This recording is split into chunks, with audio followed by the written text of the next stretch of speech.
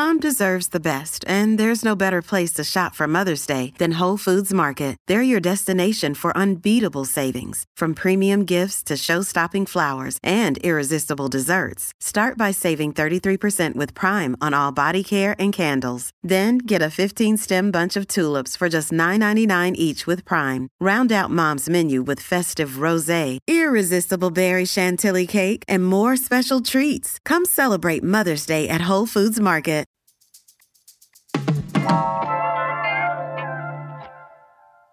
So the foods we think of as quintessentially Filipino, like chicken adobo, lumpia, maybe pancit or turon, it turns out a lot of those foods were created over centuries of colonization and influence from China, Spain, Malaysia, Japan, and even the U.S.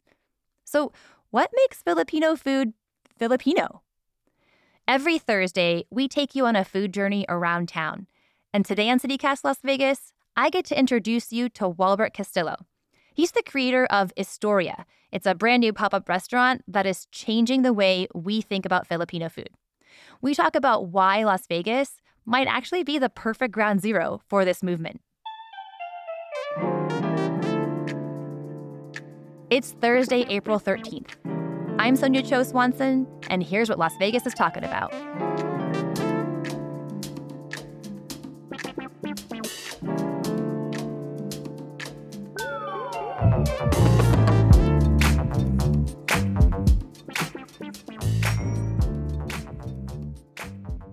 Well, Walbert Castillo, welcome to CityCast Las Vegas. Thank you so much for having me. Yeah, I'm so excited to have you here, talk about food. And I know that the theme for your upcoming pop-up is pre-colonial Filipino food. So what does that mean? Yes. Maybe you can give us a little Filipino history primer. Yeah, happy to dive into it a bit further. So, as you know, the Philippines has had a long history of colonizations and influences from so many countries. The 300-year-long Spanish colonization, the 40-plus year colonization of the U.S. But we also have different influences from the Chinese, Arab, Malay, Japanese. It's the same reason why we have egg rolls in our cuisine, or why Filipinos predominantly have Spanish last names.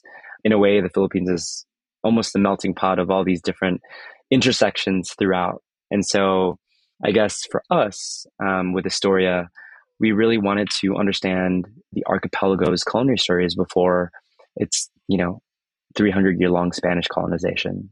And what does Historia mean? How did you choose that name? So Historia means story in English. The reason for that was essentially sort of my background. So I studied journalism in college, and, after graduating, I worked at USA Today as an associate producer in DC. And so, I don't know, Historia has sort of been this passion project of mine where we're focused on storytelling, but also the exploration of Filipino cuisine. It's funny, I always joke around, and one of my team members had told me, when you talk about the Philippines, there's always 3 F's that are central to Filipinos. It's food, family, and photos. Like photographs? Yeah, with a Filipino accent. Yeah. I love it. Yeah. And so let's talk about that menu, because you have a pop-up coming up on April 25th. The theme is going to be pre-colonial foods. So can you walk us through some of the menu items and explain how they're pre-colonial? Yeah, no, I'm so glad you asked this question. And I get so excited whenever I talk about the menu, because it's something that we've all poured our heart and soul into, especially our chef, Catherine Carlucci. One of the things that Astoria does is we partner with culinary historians from the Philippines to validate the authenticity of the dishes we serve from island to table, while also paying respect to the cultural history that we're taking inspiration from. So there's one dish that we have called the Kamayan charcuterie board. One thing that I found very interesting was that Kamayan is translated to eat with your hands, right? And so a lot of the dishes that we know in terms of the pre-colonial Filipino origin, in terms of its nomenclature, we would name dishes based on the culinary technique. So Kamayan was to eat with your hands. I think some people might be familiar with the image of the banana leaf spread on the table, the brightly colored foods laid out on the banana leaf. Yeah. Is that the Kamayan? That is a form of Kamayan. So okay. And that's actually a very interesting story too, because there are so many different forms of kamayan that actually started with, they call it boodle fight. So boodle fight was sort of this idea where if you were in the military, they would lay out the food all across the table, across these banana leaves. And they would call it a boodle fight because it was a fight to get your food. And so now you for can us, you can fight your sister and fight your brother yes, for the yes, food. exactly. And you use your hands, right? So Nice. depending on how you feel, of course, you can eat it with gloves. But if you Yeah. want to go the old-fashioned way, use your hands. And so, So you'd be serving kind of a charcuterie but Kamayan style on that's the correct. tables. Okay, cool. What are real quick then? Maybe what are a couple more items to you that are kind of pre-colonial? We are serving an a la carte menu with a few different dishes. So kinilaw is the second dish, and that's sort of like a tuna ceviche, but we're doing it in a different style and approach. Since Chef Catherine has sort of this contemporary take and experience within working in the culinary industry, you'll find that while the ingredients are native to the archipelago of which is Philippines, you're going to find that they are being prepared in different ways and different culinary techniques are being utilized. Ooh, what are some of the ingredients? Yeah, so kinilaw, usually that's like a ceviche, so it's chopped, right? This one is more of a carpaccio kind of take. So it's like thin slices of tuna with coconut, ginger, and lime. Coconut was a Ooh. very prevalent ingredient during this time, as with all things pre-colonial. And so you're going to see a lot of coconut flavors in some of the dishes that we create. Another one is ube. And this ube dish is so exciting. It's prepared in a gratin style way, like potatoes au gratin. And so that sort of culinary technique was used because ube is sort of a purple yam, right? And so purple yam, turmeric, we add some cream in there. And then this one's really unique because what we're doing is when you receive this dish and you order it, we're actually grating pre-colonial Filipino salt on this dish. And Oh, so, what is yeah, that? it's called asin tibuok, and they call it the dinosaur egg. And it's made by this one family in the Bohol region in the Philippines. And so it takes anywhere between 3 to 5 months to create one of these dinosaur eggs. It gives you roasted sea salt sort of nodes in your dish. The next pop-up dinner, you'll see these dinosaur eggs on your table, and you'll be like, "Wait, what's happening here?"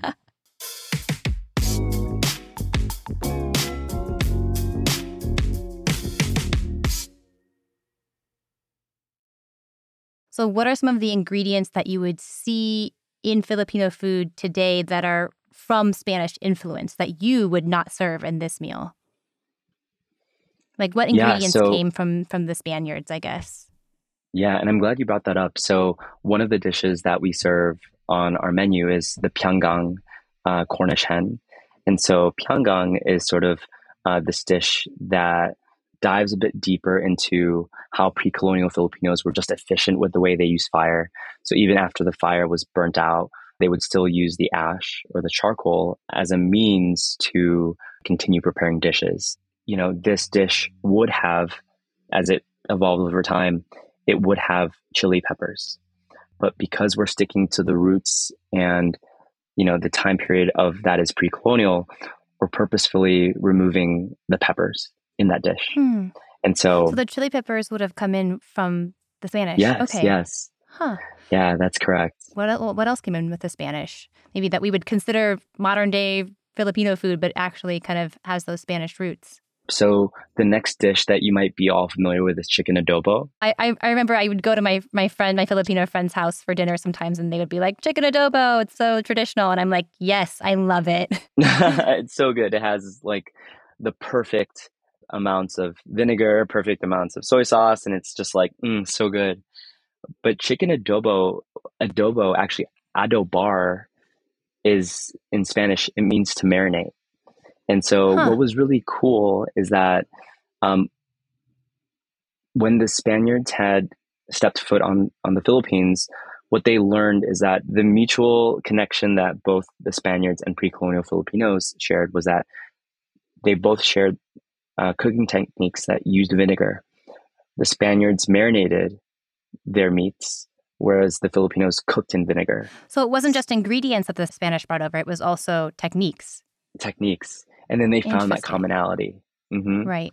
So I guess one thing I'm kind of wondering is if pre-colonial cuisine is any more authentic, actually, than modern day Filipino cuisine.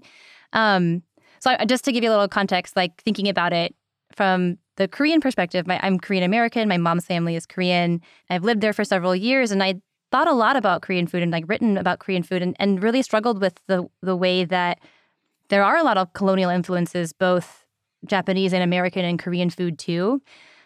In some ways, are they still part of what makes us who we are, like the good and the bad? You know what I mean? Yeah, you bring up such great points about how food has evolved throughout time, right? And Mm. so I guess for us, when you step into any Astoria pop-up dinner, you're going to find that some of the dishes warrant like this carpaccio sort of style or take, right? That you notice within European cuisine or the way that that is being prepared. It's been a challenge to really get the dishes as they were back then because there is so little written in terms of what Mm. was. Mm-hmm. But I think it is important to like have these ingredients and being able to envision what is our sort of contemporary take, right? I mean, when you think about the mission, right, it's like we want to be able to connect in the disconnect with Filipino Americans who might not necessarily know Filipino foods or others, non-Filipinos who might not know what Filipino cuisine is. And so, Or yeah, only understand it as like a modern kind of amalgamation of what it is today, right? And to not understand that it has these distinct roots. exactly, exactly.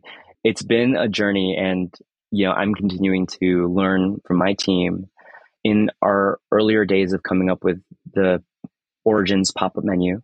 We had European culinary terms attached like charcuterie, crudo, gratine, like I had mentioned earlier. Oh, interesting. And so, yeah, our original intent was to add these terms to help the public get a sense of what the dishes are for those not familiar with Filipino cuisine. But we decided that, you know, let's modify the names of these dishes to really pay homage to these traditional Filipino names. And so, it's funny and kind of redundant, right? When you think of kamayan is to eat with your hands, but kinilaw is to eat raw.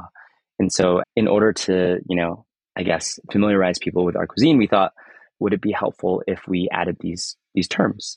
And, for us, I think it's more important to keep ourselves rooted to their original names. So Without the French.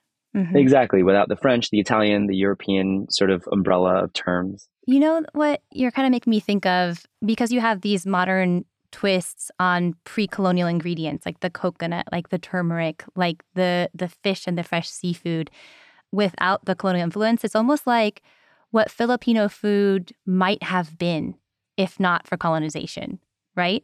Yeah, no, you bring up a really great observation. Yeah, I think it's exciting because, of course, we should all be proud of our origin stories, right?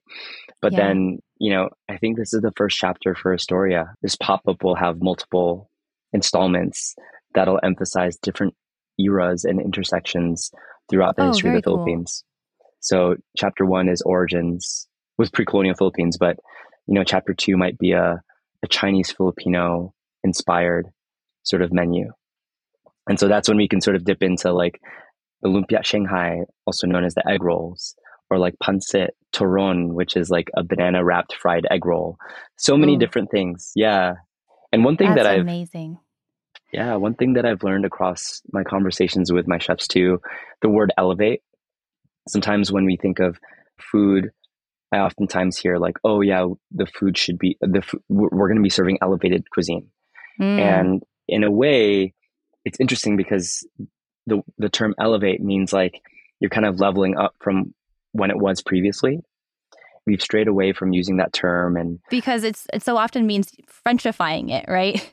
yeah, exactly. Right? So the word elevate, while we see it today as like this modern take on food, our team has been very diligent in not showing that what was shouldn't be a level up from where it is. we should respect and pay homage to the tradition in how it is. And Man, Albert, what I'm hearing, and I just feel like I hear this from so many folks who are second generation or third generation children of immigrants from whatever culture, is this sense of longing and a longing to reconnect with our heritage, but then also like the freedom to like reconnect and learn and reimagine it on our own terms, which is just so, so exciting to see. Yeah, no, it's been such an awesome process. Astoria started out as this passion project, right, by Filipino Americans who felt disconnected from their own cultural identity. And so I get motivated when I see guests just like enjoying themselves at our pop restaurant, seeing their surprise reactions. And, what's really cool is that our menu right now, it's like 6 to 8 different dishes. So anytime you visit one of our restaurants, oftentimes you'll see a QR code, right? But the QR code that you'll scan will actually take you to first person renditions of what it was like to be in that period, to forage, to cook. Yeah. So every single for dish each while menu you wait. Item or for each menu item. Yeah. So that's so cool. If you were a pre-colonial Filipino back then, how would you gather? How would you make the dish? Wow. So the different cooking techniques that developed over the course of Filipino history. Exactly. Yeah. Wow. Yeah. So last question. Why is Las Vegas the perfect place to start Astoria? I think about this all the time, actually, because I wasn't born and raised here. I came here to Vegas because of my dad, who was diagnosed with dementia 2 or 3 years ago. And so as an only child, I felt like if I never made the move to Vegas, then I would always ask myself, what if? And I'm so grateful that I work at a place where I can be virtual, but also have this side hustle, right? And it sounds like you really found the right community here in Las Vegas to tap into. I have. And so I think with Astoria, knowing that Vegas has a large Filipino population, we can raise awareness about our roots and the food that we serve from island to table. Filipinos are the largest AAPI group in Las Vegas. And so I think the Las Vegas Asian Chamber of Commerce said more than 200,000 Filipinos make up the AAPI community. So we're the largest and fastest growing AAPI community in the Valley, which is so exciting. What I'm excited for is just this ability to take you to a new experience that doesn't involve simply food on the table, but rather the storytelling experience where you can learn and be surprised and be immersed in this storytelling that is community driven, that is something to be proud of. And if we can do that, then I know we're doing the Philippines proud and we're giving light to our own heritage. That's beautifully put. Thank you so much, Walbert. We really appreciate you being here. Thank you, Sonia. And thank you, CityCast, for having me.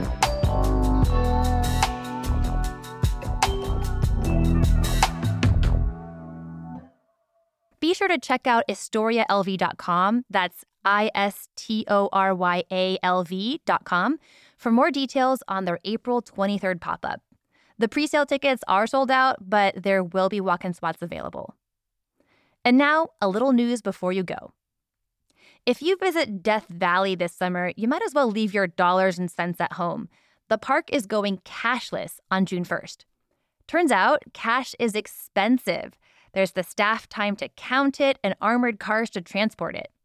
The park spent $40,000 to process $22,000 in currency last year. Meanwhile, lawmakers are considering a proposal to require all in-person voting to be conducted on voting machines. You'll recall that Nye County tried to switch to paper balloting in last year's midterm election. Sponsors say their intent is to increase accessibility.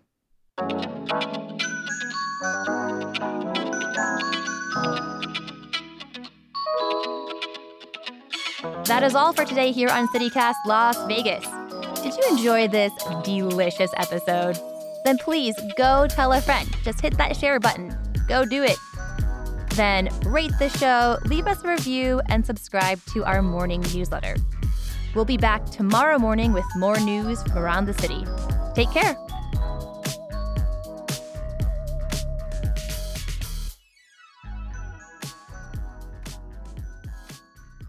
There is this through line story that Chef Kat innovated, and I think it's so amazing that she did this. She's so brilliant for it.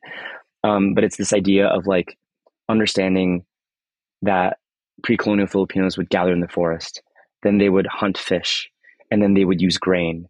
And so as you get toward the grain, you start to steam and you start to discover fire and you start to discover, different types of sweets, delicacies. So not only are we going through the transformation of, different kinds of foods, we're going through the transformation of the evolution of cooking through this menu, if that makes sense. Wow.